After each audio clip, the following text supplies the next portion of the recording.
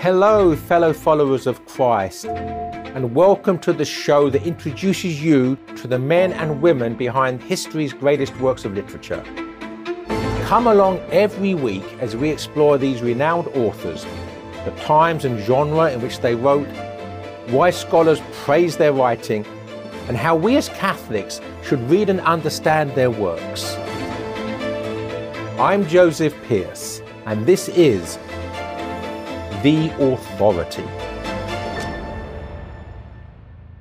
Hello and welcome to The Authority, where this week we will be talking about the great Roman poet Virgil.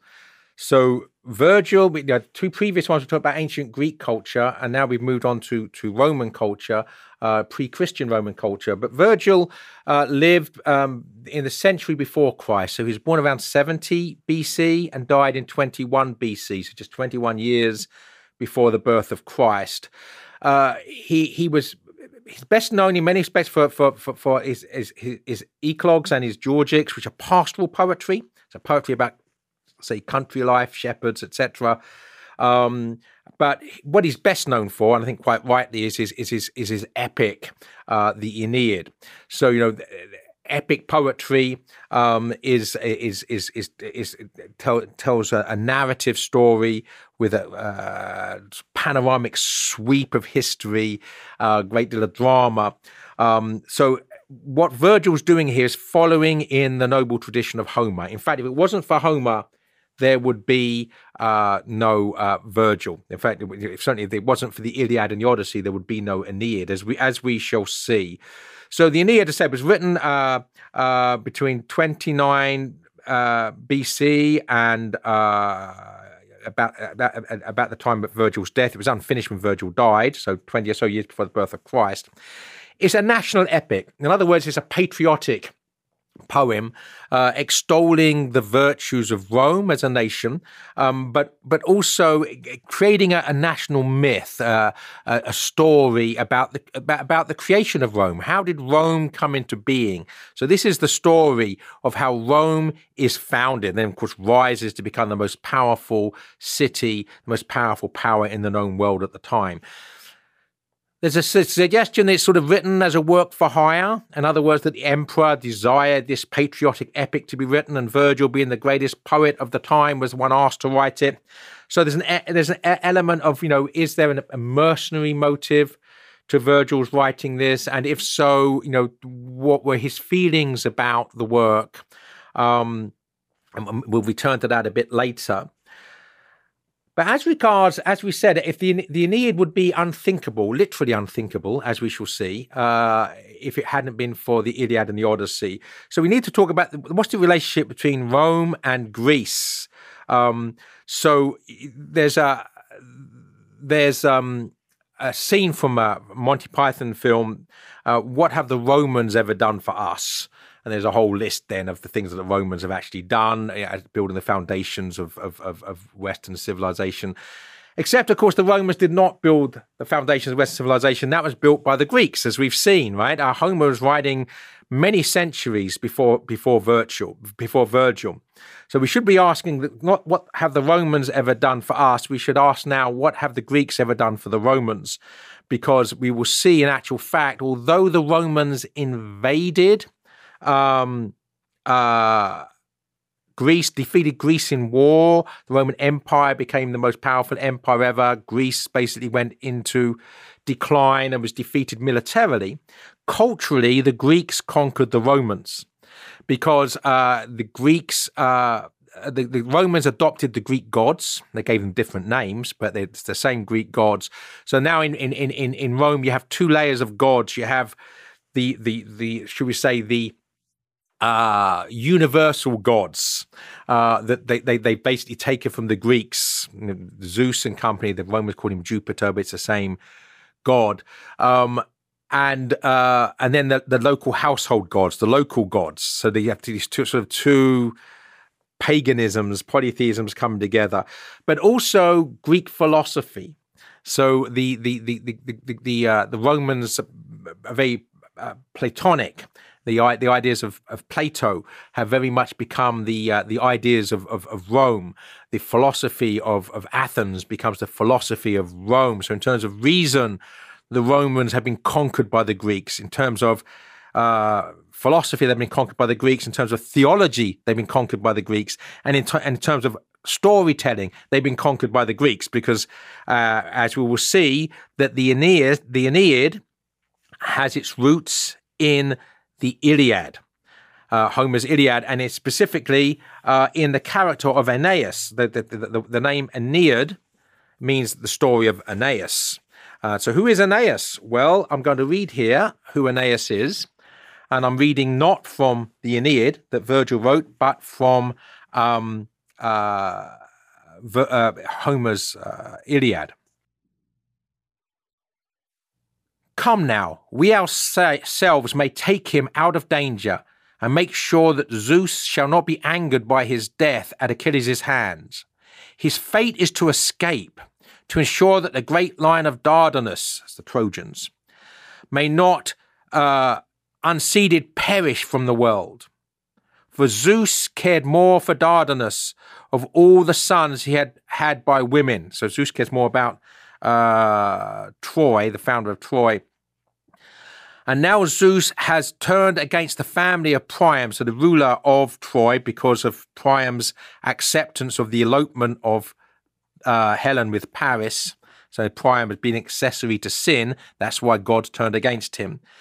Therefore, Aeneas and his sons and theirs will be lords over Trojans born hereafter. Okay, so what Virgil takes as his inspiration for the Aeneid is those lines from the Iliad, in which we are told that it's the will of God that Aeneas will not be killed at the hands of Achilles, but will escape.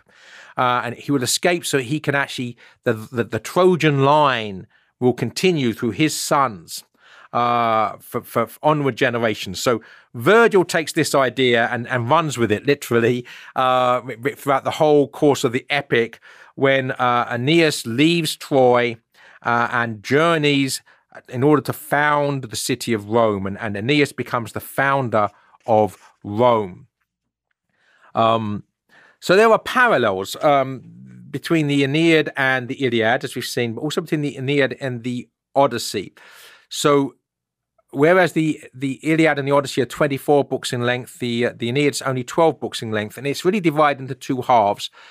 Books 1 to 6 are Aeneid's journey, his own Odyssey, his journey home. And the difference, of course, between Odysseus' journey home and Aeneas' journey home is that Odysseus is trying to return home to his old home, where his wife and son and family and people are.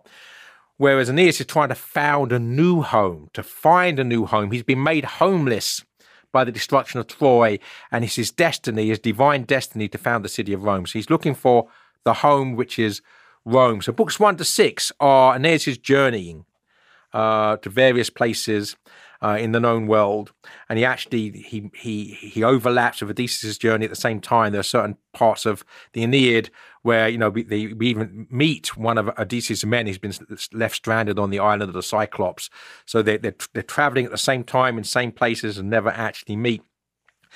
But the second half of the Aeneid, books 7 to 12, parallels the Iliad. So the first half's a journey, like the Odyssey. The second half is a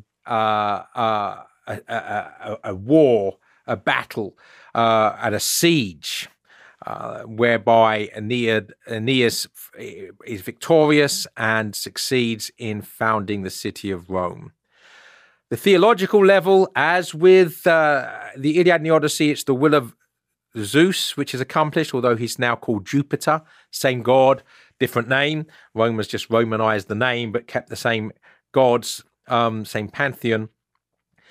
And the other theological thing is a conflict amongst the gods. So Juno, that's Jupiter's wife, not Poseidon, is the antagonist. So Poseidon's new name, the Romans give him, is Neptune, and in this, whereas Poseidon had been Odysseus' enemy, whereas Odysseus is the enemy of Aeneas, Well, Poseidon, now known as Neptune, is the ally of Aeneas. So this is probably getting confusing, like two sets of names for the gods. And the gods basically are now, those gods that were hostile to Odysseus are now friends of Aeneas. Those gods that were friends of Odysseus are hostile to Aeneas.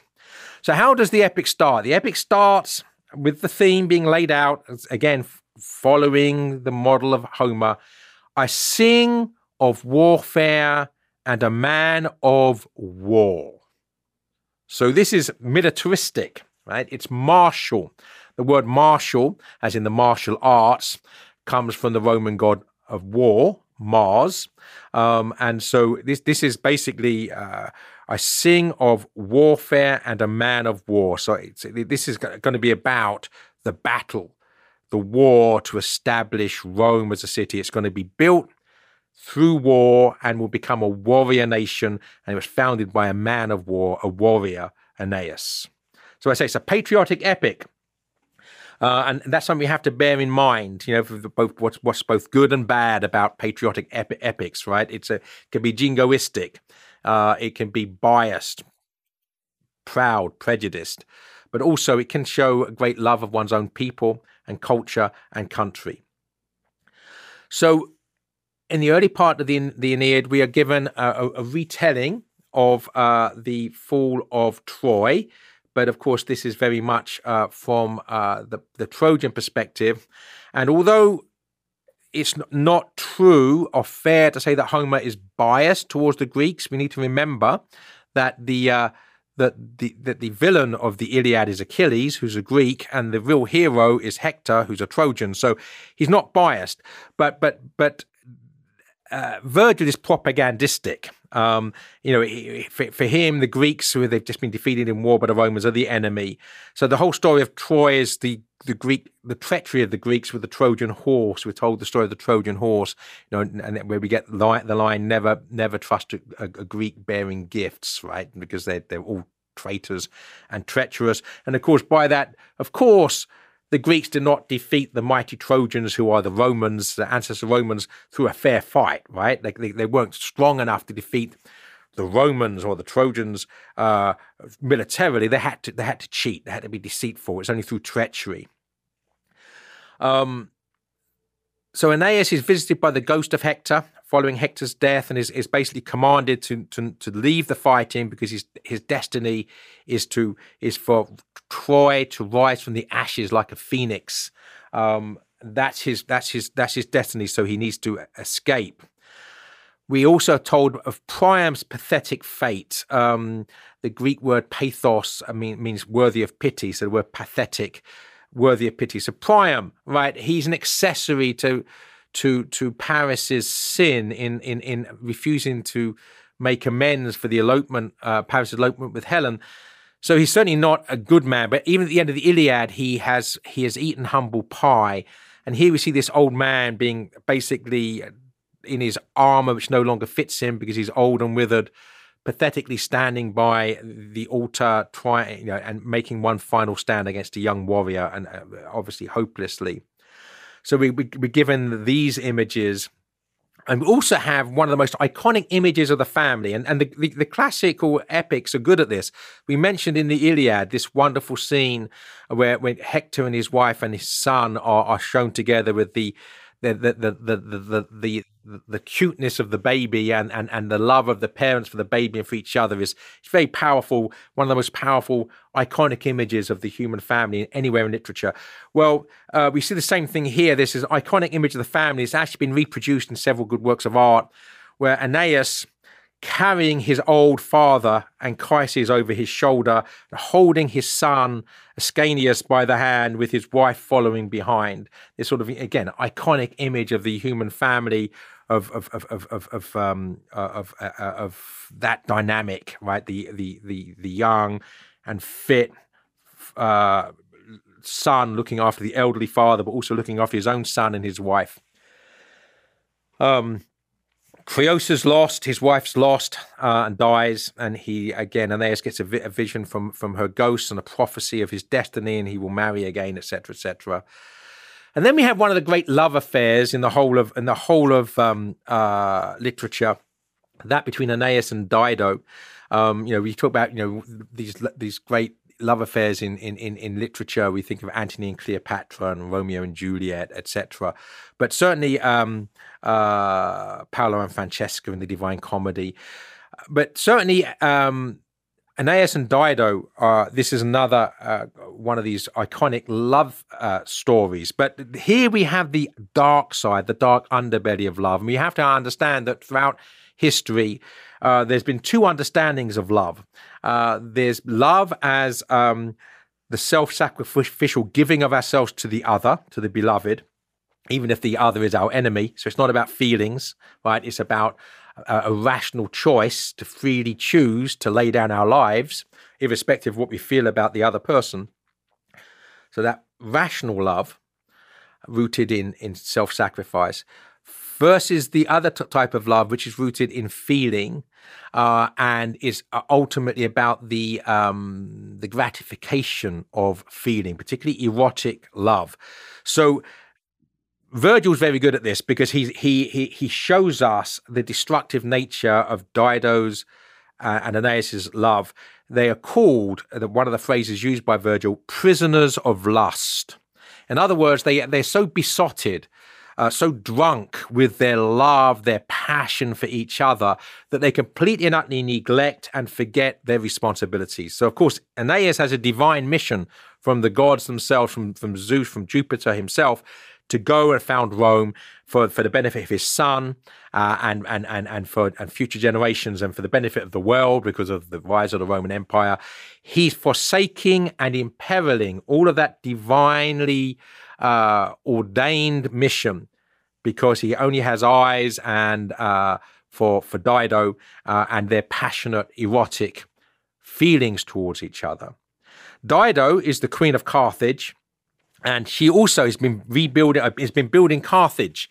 And so she has the responsibility as a queen to build her own city for her own people. And she's also neglecting that. So this is, love without responsibility.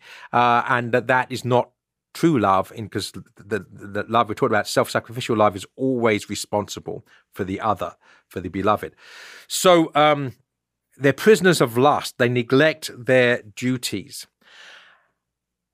When Aeneas has to have been given various visitations, right, from his own ghost of his own father, but it's not until he gets a message from the gods themselves, when Jupiter himself, the father of the gods, sends the messenger down. So an angel, right? The word angel means messenger. Sends a messenger down to tell Aeneas, what are you playing at? What are you doing here? Why are you wasting your time? You know what your responsibility is. And so then he puts duty before desire. He shows the other sort of love, sacrificing himself for the divine mission, for his son, for his descendants, for Rome. But of course, Dido, he's also sacrificing Dido, because Dido does not respond in like manner. She doesn't say, yes, well, we should get on with our responsibilities. She's so passionate in her feelings, in her emotions, so it's so irrational in her love that her love, and I put love in inverted commas here because if it were true love, this couldn't happen, her love for Aeneas turns to hatred when she realizes there's nothing that she can do to prevent him from leaving. So there's this it's called an unconscionable love, right? A love without conscience. That's a phrase that Virgil uses. And then there's a wonderful metaphor that's using it when they're facing each other, and Dido is begging him to stay, begging him to keep on with the relationship. And the metaphor is that there's the wind, like a gale force wind, like a hurricane of passion that's blowing, and it's impacting Aeneas, because he still has feelings towards her. He's not cold towards her. He still has those feelings, but he knows he has to subjugate those feelings for a greater cause and a greater good. We have this wind of passion that's being blown, but he stands there like an oak tree. And so the oak tree, if you like, you have passion, emotion, wind, that blows us hither and thither all over the place. And then you have the oak tree rooted, the will. This is the will. The will has to be rooted so deeply that it cannot be buffeted and blown around by the winds of passion. A great metaphor that we're given in the Aeneid. And of course, Dido's hatred of Aeneas and of the Trojans is a prophecy of the Punic Wars between Rome and Carthage, which is happening in the future as regards the story, which is obviously happening 1,000 years earlier, over 1,000 years earlier, at the fall of Troy, 1,200 years earlier or something. And the Punic Wars happened just 100 or so years earlier from when Virgil's writing. So this is a prophecy of something that's going to happen in the future, which is already in the past when Virgil's writing. We have, as with the Odyssey, I didn't say much about it when we were discussing the Odyssey, but there's a vision of the afterlife in the Odyssey where Odysseus visits the afterlife and visits the dead. We have the same thing. Virgil's just borrowing all sorts of things from Homer and doing things with them. So the same thing as Aeneas has a visit to the underworld, and what we see is a development in theology here, because there's no in the Odyssey there's no great suggestion of the judgment of the dead. The dead become less real; they become mere shadows. But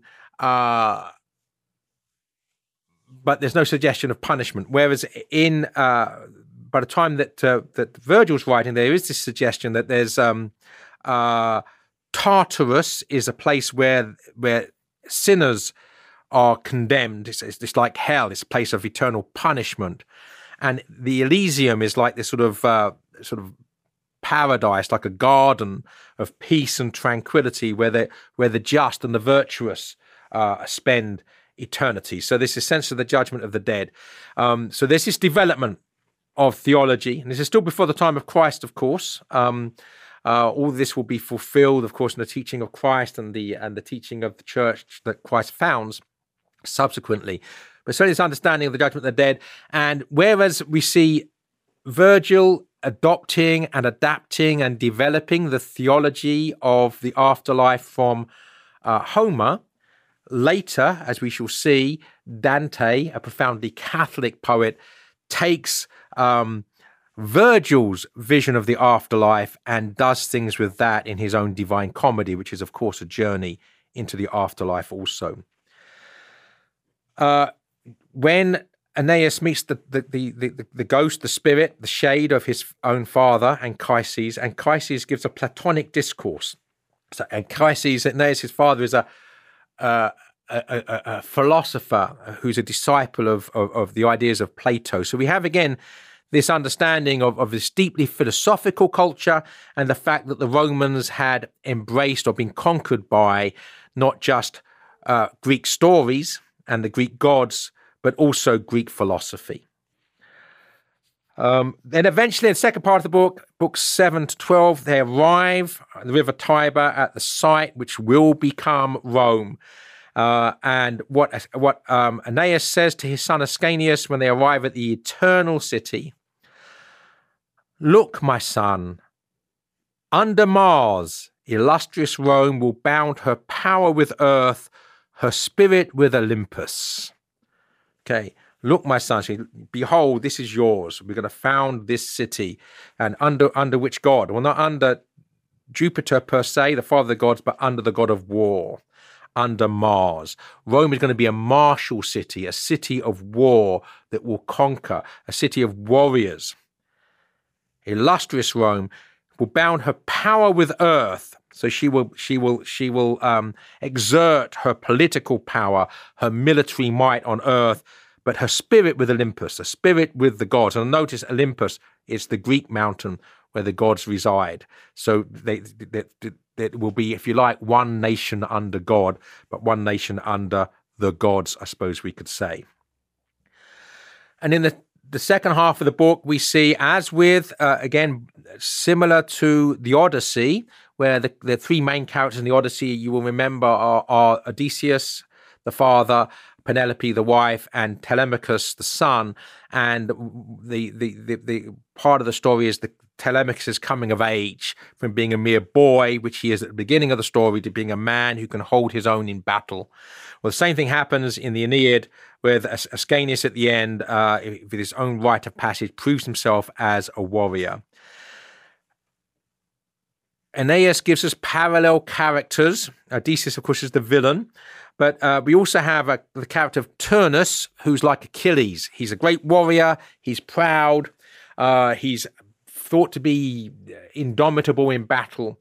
And, of course, there is the role reversal here, because here Turnus is defending his city, the people, this arrogant Achilles-type figure, whereas Aeneas and the Trojans are the ones doing the besieging, laying siege. So the roles have been reversed. Now the Trojans, who were the defenders, have become those who are on the offensive.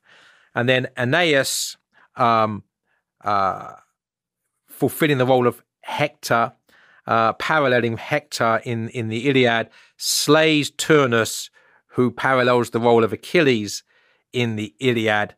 So what Virgil does is reverse everything. That now the Trojans are going to win. Hector's going to slay Achilles. Achilles doesn't slay Hector. Hector slays Achilles. All is put right. All is well with the story retold from a Roman perspective. And so we come to the last will and testament of Virgil. What did Virgil think of this? He hadn't quite finished it. I think the story's finished, but he was going to, touch it up a bit and change certain things. And during his final sickness, realized it was going to remain unfinished. And his will was that the Aeneid should be destroyed, should be burned. That's his last will and testament, if you like. He obviously was not happy with it. And we can't really say why. It's certainly not because it's not a great work of literature. It's one of the greatest works of literature ever written. One wonders whether Virgil was perhaps uncomfortable with his reputation being, for want of a better word, prostituted, right? Sold in a mercenary fashion to the emperor to produce this patriotic epic, which is propaganda. Perhaps he thought that was not worthy of his muse. This, of course, we can't know, we can't say, but we do know that his will was it should be destroyed. And we do know, of course, because we can read it, that his will was not done. What do we think about that? Should the will of an author with respect to his own work be done? Well, certainly part of us would have to say yes, right? It's his work and it's his will. But how can any of us really wish that this great work of literature had been destroyed? And incidentally, by the way, I mentioned in the previous episodes about history and literature being a jigsaw puzzle with missing pieces. How many missing pieces are there? How many great works of literature have just not survived because they were burned or destroyed by war, destroyed by the elements, by time? So thanks be to God for that remnant that remains, right? Those works that we have that have been passed down from generation to generation. So irrespective of the will of Virgil, the fact is that if there'd been no Homer, there would have been no Virgil. And if there'd been no Virgil, there'd be no Dante, because as we will see when we get to the Divine Comedy, arguably the greatest work of literature ever written, that is inspired very much by the Aeneid. By Virgil, and without, if that had been lost, that had been burned, we would not have the Divine Comedy. This is the glory of tradition. This is the glory of civilization. That's why Chesterton says that tradition is the proxy of the dead and the enfranchisement of the unborn. It's the extension of the franchise. It hands on to new generations the gifts that have been handed down from the past. Thanks be to God, the Aeneid was not burned. Thanks be to God, we still have it. And thanks be to God for Virgil. And in Virgil's language, Deo gratias.